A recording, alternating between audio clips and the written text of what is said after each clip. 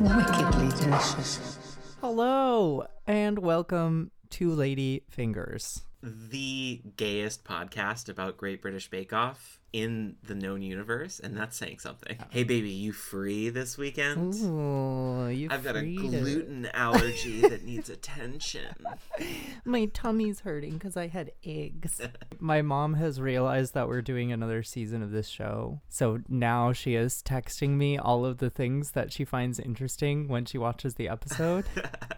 And today it was like, I can't wait to hear what you have to say about Paul as the Hulk, painted all green. Goodness. I mean, I feel like my theory that every intro is just somebody's really specific fetish that they managed to get through, and like, I'm right. That's just what it was. Yeah. It also was a little triggering to me because my senior year in college, I went to our Halloween dance as Sexy Shrek. Really cute costume, had like a tank top, white tank top that was like cut off. Well, see, this is you the have thing, to post this to is that Twitter the so that we can body see. paint that I got from the store from Target was like a very dark green. And so it ended up looking like I did blackface, especially in the dark of the club. Like it looked like I was painted. Seeing Paul in that beautiful bright shade of green, I was like, if only I had fucking invested in some decent body paint. Oh, God. Unintentional blackface. That's like an Always Sunny in Philadelphia episode. I was very sad and angry that Freya was not here because Jürgen got to be here for German week, but my girl Freya was nowhere to be seen on a suspicious elimination several weeks ago. But we don't need to talk about that. Yeah. Or we just did. Also, Chig's coming in with a different pair of equally sexy glasses. That man gets hotter and hotter every single episode. He knows exactly what he is doing. I think maybe he was like, okay, if I get past halfway, that's when I'm really going to turn on the sex appeal. And I did notice the chain this time. Yes, the chain was present. And he was also in Shaggy from Scooby-Doo colors, which I think was like a really interesting take on the character. It was an excellent cosplay.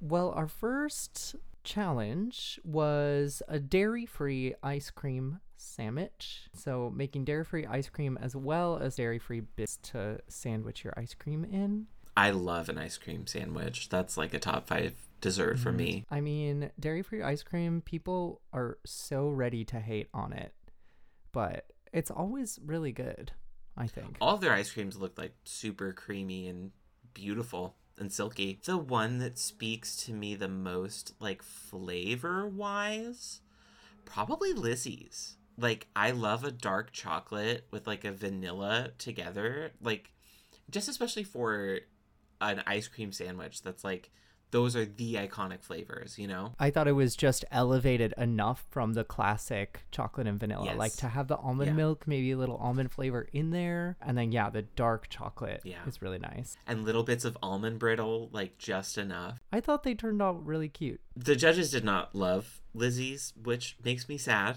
They said that they were too big, and it's like, and?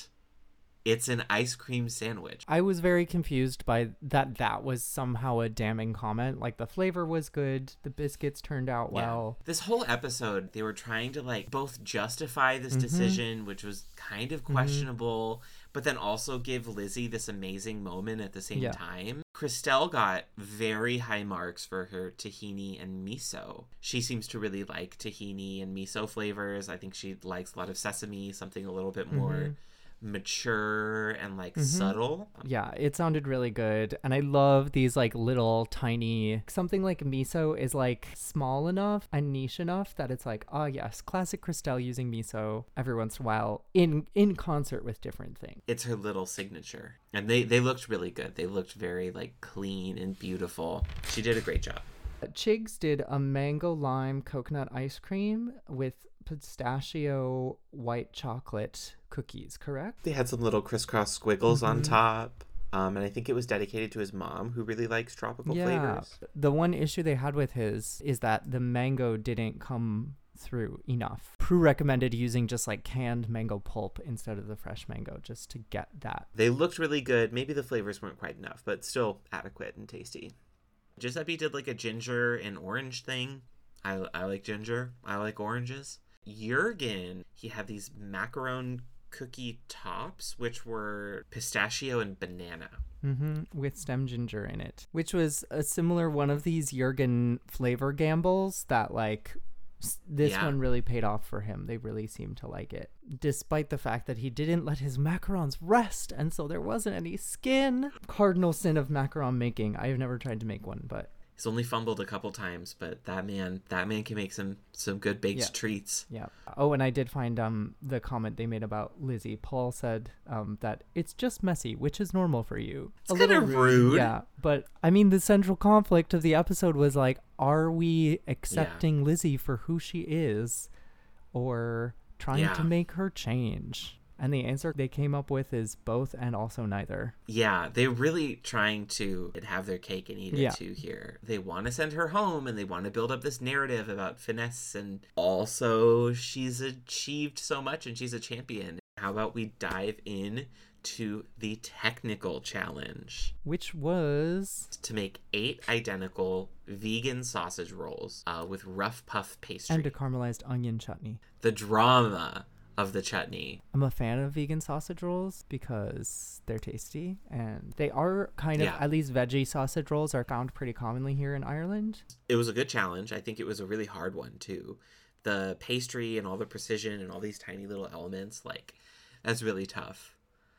I think when they opened up the recipe, they all just kind of went, oh shit, and had to go for it. The challenge shook out with Crystelle in 5th place, including this very, like, tense, charged moment where Paul, like, makes her come over and taste the spicy sauce, and she tries to play it off like it was nothing, and then she, like, chokes right away on it. The cardinal sin of cutting your chili and then including the seeds of the chili. You have to be so careful about the seeds. That's where all of the juice is packed. And especially when you're cooking for Brits, you want just the barest shadow of a spice.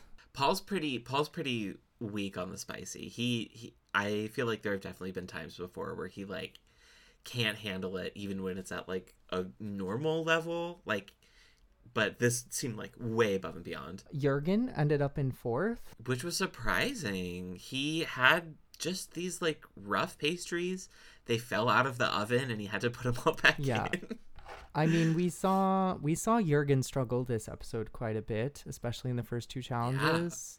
Yeah. And luckily with the first one, it seemed like he got off pretty okay. But this one was a stumble for him. Narrative building is like weirdly important for these challenges. And like Lizzie has been assigned this narrative that she's like lacking in finesse and it's like not precise enough, which goes to her detriment when she makes something that's too big, or she, you know, the sparkles aren't perfectly placed. But then Jürgen has this thing about being this like super precise whiz kid that sticks around even when he messes up the macarons and he drops stuff and it doesn't look that great, you know, like that doesn't stick to him. Yeah, then we had Lizzie come in at a very solid 3rd, right middle of the pack, not in the bottom. No major notes, nothing that people below her didn't also get. Giuseppe in 2nd place, and Chigs in 1st. An interesting technical, a fun one to watch because there was just so many things that went wrong for different people in different ways. Everything had a little something wrong. Nobody did it quite perfectly, and they kind of like that. Yeah. Makes it more exciting. See, I'm not walking on it or trying to run around it. This ain't no acrobatics. You either follow or you lead. Yeah, I'm talking about you. I'll keep on blaming the machine. Yeah, I'm talking about it. Talking about it. I can't complain about it. I gotta keep my balance and just keep dancing on it. We getting funky on the scene and you know about it. Like a star on the screen. Watch me tip on it. Then live it without.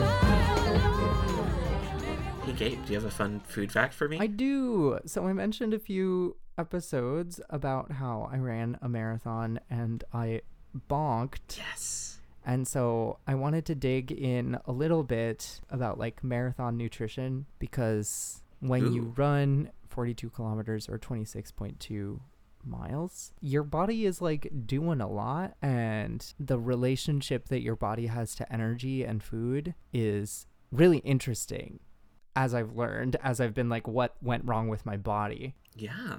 Essentially, like the average runner will burn around 100 calories per mile, around 2,100 calories that you burn during a marathon.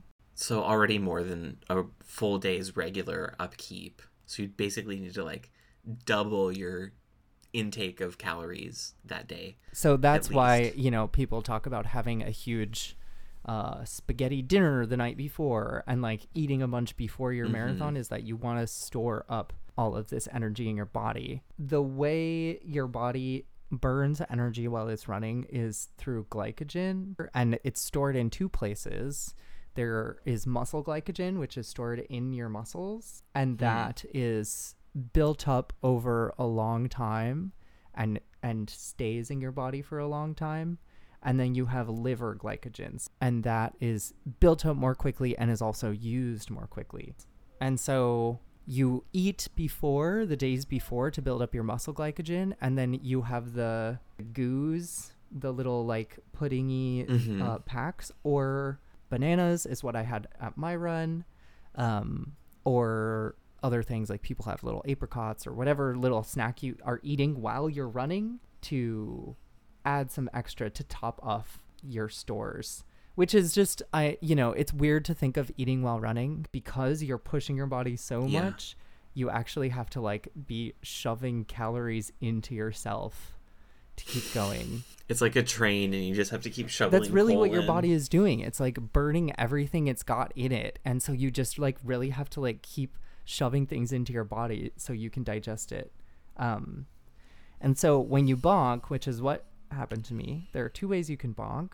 One is a body bonk, where your muscles run out of juice and are like too stressed out. Is that like the lactic acid stuff? Right. And lactic like acid buildup and things like that, and also reduction of muscle glycogen. Mm-hmm. But then there's the other thing, which is what happened to me, which is a mental bonk. So your brain bonk. So like when I was running, my muscles felt fine. I was a little sore in my hamstrings, but and it was just my brain was telling me, you need to stop running, you need to stop. And that happens when your liver glycogen is running low, because your brain only uses glycogen from your liver. Oh, because it's not a muscle. Yeah, you need to be eating on the run to refuel that, but then also your muscle glycogen doesn't break down when you sleep because your muscles aren't moving, but your brain is still using energy while you sleep. And so your liver glycogen in the morning is depleted. And so you have to have a substantial breakfast to kind of like kickstart that and top off what you've used up over the night. And because you're so smart, your brain was working overtime. Of course, and it just runs out of liver glycogen too fast. Like I just had a little smoothie before, like a little yogurt smoothie before running, so I think that's what hit me. Like I was still replenishing, but it wasn't enough. Next time you do a run, do a full English right before the run. Oh yeah. Just get going. Oh yeah. When we think about food, we think about it as fueling our body, but when you put yourself in this intense space where your body is just like working so hard for so long, food is a completely different animal. And like the way that you eat food, the diet culture that we've had kind of come and go over the years that's like so calorie focused, like has this really specific and incomplete explanation of how food works, of you eat a thing and then you get a number of points and it like burns off those points. But like, no, there's like long-term points and short-term points, and you're like really balancing all these different chemical levels. That's the fun food fact. Amazing. That was a really interesting scientific discussion. The body. You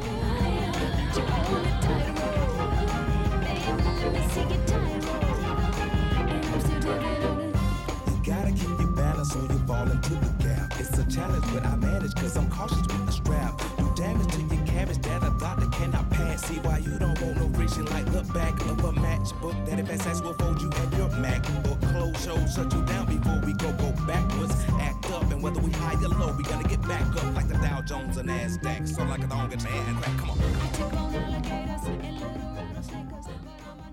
So then we have their meeting. You know, they're sizing everyone up. They're like, who's in the top, who's in the bottom. And Prue is like, she just doesn't have finesse, and it makes me want to strangle her.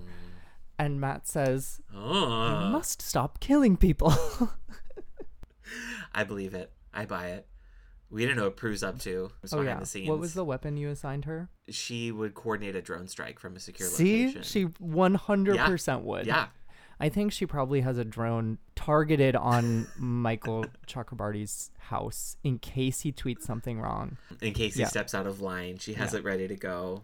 So yeah, going into this final challenge, which was a gluten-free 2-tier cake. A celebration cake. Everyone was mixed up. Everyone has done well at something. Everyone has done bad at something. Except Giuseppe, which we will see. Yeah, we will. Considering that the first rounds went pretty well, I think that, like, this is one of those things where the technical matters. But that's not even true because I can't even, like, the mental math to make Lizzie go home this episode is just such a stretch. So yeah, I mean, it's a big 2-tier cake. We have so many people doing so many different things. Yeah. I really enjoyed watching it. I would have eaten any one of these. They all looked good in their own way. Mostly. Let's talk about the worst of them. Let's talk about Giuseppe's Black Forest. Missed the mark on this one. It just didn't look pretty. Like, it looked pretty messy. Yeah, the, like, piping that he had done. Like, when he was putting on the mirror glaze, it looked rough. Yeah. And I don't think he intended for it to look even because he was going to ice the side. But then the way he had decided to ice the side was not good. And it was just kind of a random little sprinkling of stuff on top. You know, he threw some stuff on the top of it. There was this shot of him like placing the kirsch cherries very precisely to be like, we don't want too much kirsch. And then when they had it, they were like, you get a cherry every once in a while, but not in every bite. So that kind of bit him in the butt. Sabotaging him. It's the curse of the Black Forest. I don't think many people do well. Yeah, our enemy once again.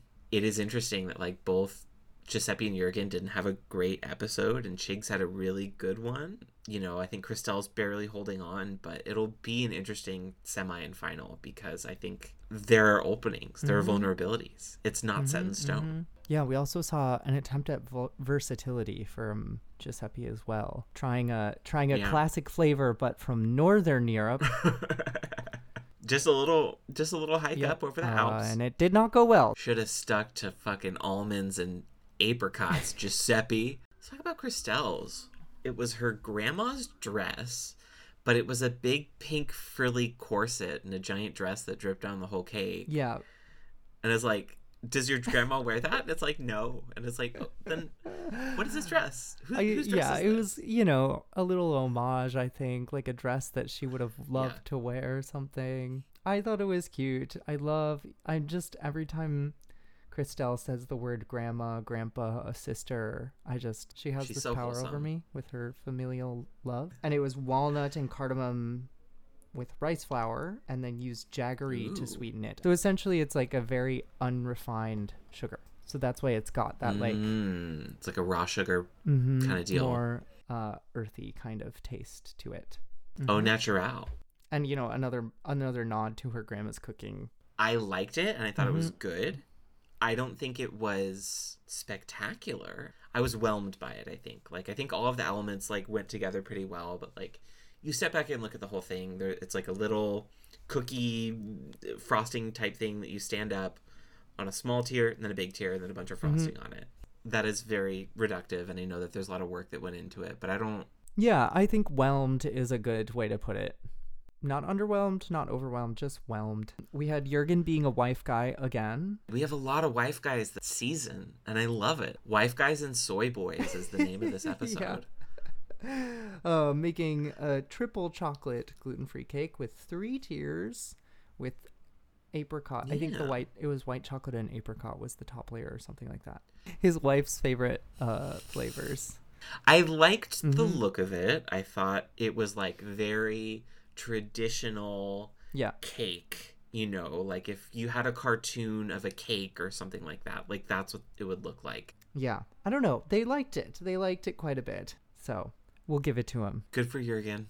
Good for Jurgen's wife. Let's talk about Chigs. A gluten-free red velvet, and I thought the decorations were really pretty. I thought it looked really cool. Yes, I agree. The chocolate color that he made was very nice. And I liked that it went up above the cake. I just hate red velvet. We were talking about this today. It's like, just make a chocolate cake. Yeah. Why does it have to be red? Whenever anybody says they love red velvet cake, what they're actually saying is they like cream cheese frosting, which is true. I love cream cheese frosting. It's one of my favorite frostings, but it just feels disingenuous to give all the credit to a cake that's colored all the time with food coloring. Yeah, it's just laced in food coloring, and there's a little bit of chocolate in there. But I mean, they liked it. My personal preference, our personal preferences aside, it looked stellar. It probably tasted great for a red velvet cake. So good for him. Yeah, it was masterful. It looked so pretty, and it was very well put together. And then, of course, we've got to talk about our girl Lizzie. I was tearing up at the whole thing. It was so cool, and it was so special. Yeah, I mean, they came up to her station in the beginning, and they were talking to her, and Prue was like, "Are we going to see Finesse?" And Lizzie's response was, "It's going to be all me, no Finesse," which I appreciate. Like, this is Lizzie taking the bar that they've set for her and saying, you know, just knocking it down and saying no, throwing it away. I don't ascribe to your rules. I know I'm a good baker and I bake in my own way. This cake represented that on so many levels, on so many tiers, if you will. Oh, it was so good. Like, it's the decoration with little rice paper representing her dyslexia and dyspraxia and ADHD was really cool and unique and like vulnerable. It had something to say. It was symbolic. Like, I don't know. I feel like when we look back at the season, like 5 years from now, we're gonna. I'll remember all of them because they're all very special and precious to my heart. But I will remember this cake. Like, this will be one of the first things that I remember about the season was this amazing. I don't know, just like this triumph of her showing off what she can do. It had finesse in its own way, in that it was a complete concept. It was like she saw it through. And the effect of all of the frosting together was so striking and so well done. Yeah. I loved it. Yeah, and beyond the decoration, I thought the inside of it looked good. I think it was a spice cake with pineapple. I think it was like a spice cake with pineapple jam and then lime in the frosting. Yeah. Which we have another pineapple Lizzie bake. This is like, you know, with Christelle and the miso, we have Lizzie just sneaking in pineapple in these various places, which I like to see. And yeah, they liked it. They said the only comment on the taste that could have been a critique is that you need the frosting, which of course you do. So I guess maybe if you got a bite of the inside, you would want to dip it in the frosting to have that lime balance. But they gave a couple comments about her flavors. I think like the pineapple was too much in one direction and maybe it wasn't quite enough lime in the other, but they liked it. I mean, much better than the Black Forest. Yeah, much better than the Black Forest. With Christelle's, at least. I would say so. So. Suspicious. Interesting.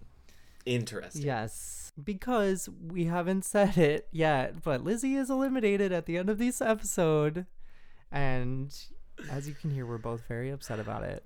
Yeah, I mean, my dear personal friend Lizzie, as soon as I heard, I reached out to her and we chatted on the phone for hours and hours. How would you have judged this episode if you were there? We've taken out Paul and Prue. They're incapacitated. What are we going to do? That's the thing. Like, the question is, who would go home instead, right? Because I agree Chigs won that round. He deserved to go on. It's either Giuseppe or Christelle. I think Jürgen did adequately enough across the board that he could get through. I think both Giuseppe and Christelle had, like, failures enough that there was something to go off of. Like, I don't know, fifth in the technical. My impulse was, like, get rid of Jürgen. I don't know. Just because, like... Really? Why Jürgen? Well, he did not so good in the technical, and he struggled in the first one. And his final bake came across well, but it didn't... I don't know. It didn't really, like, strike me as amazing. But I guess, you know, again, we're not tasting these things, so we don't exactly know. But I think ultimately this is an episode where no one should have gone home because it was so up and down. Exactly. And it's not unprecedented for Bake Off to save someone. Yeah, it's definitely happened before. And then do a double elimination next round. Like, you know, it'll be hard. It'll be hard to say goodbye to 2 people at once, but it's fair. Yeah. We get it. Yeah. Well, and then even if it's the semifinal and you're eliminating 2 people, then it's not even so much like who's getting eliminated. It's like, who are the top 3? There are 3 people going through and everybody else goes home. It's so hard to gel this moment of Lizzie putting on this amazing cake and this like really, I don't know, special thing where she gets to express herself and then getting told to go home. It just doesn't make sense to me. It just felt like some editing magic. Like, was there something that we weren't seeing or what? They really go back and forth when it's convenient on them about how much the other rounds play into effect, how much the other episodes play into effect. Well, and we see, I don't know, I see Paul as really gunning for the boys, like for Giuseppe seriously. and Jürgen at every step of the game. Seriously. And so I wonder like how much his bias plays into like, oh, well, we can't, you know, Giuseppe's untouchable. When they were judging, all of a sudden, like, Giuseppe's out of the running, and it's like, yeah, he's good at this, but it's not fair. He stunk up the showstopper, which in other episodes has been like, okay, you're going home. Your showstopper sucks. It's the biggest thing. Goodbye. Yeah. Anyway, we're bothered. Jigs won, and Lizzie went home. Yes. And there's nothing we can do about it. Happy for Jigs, though.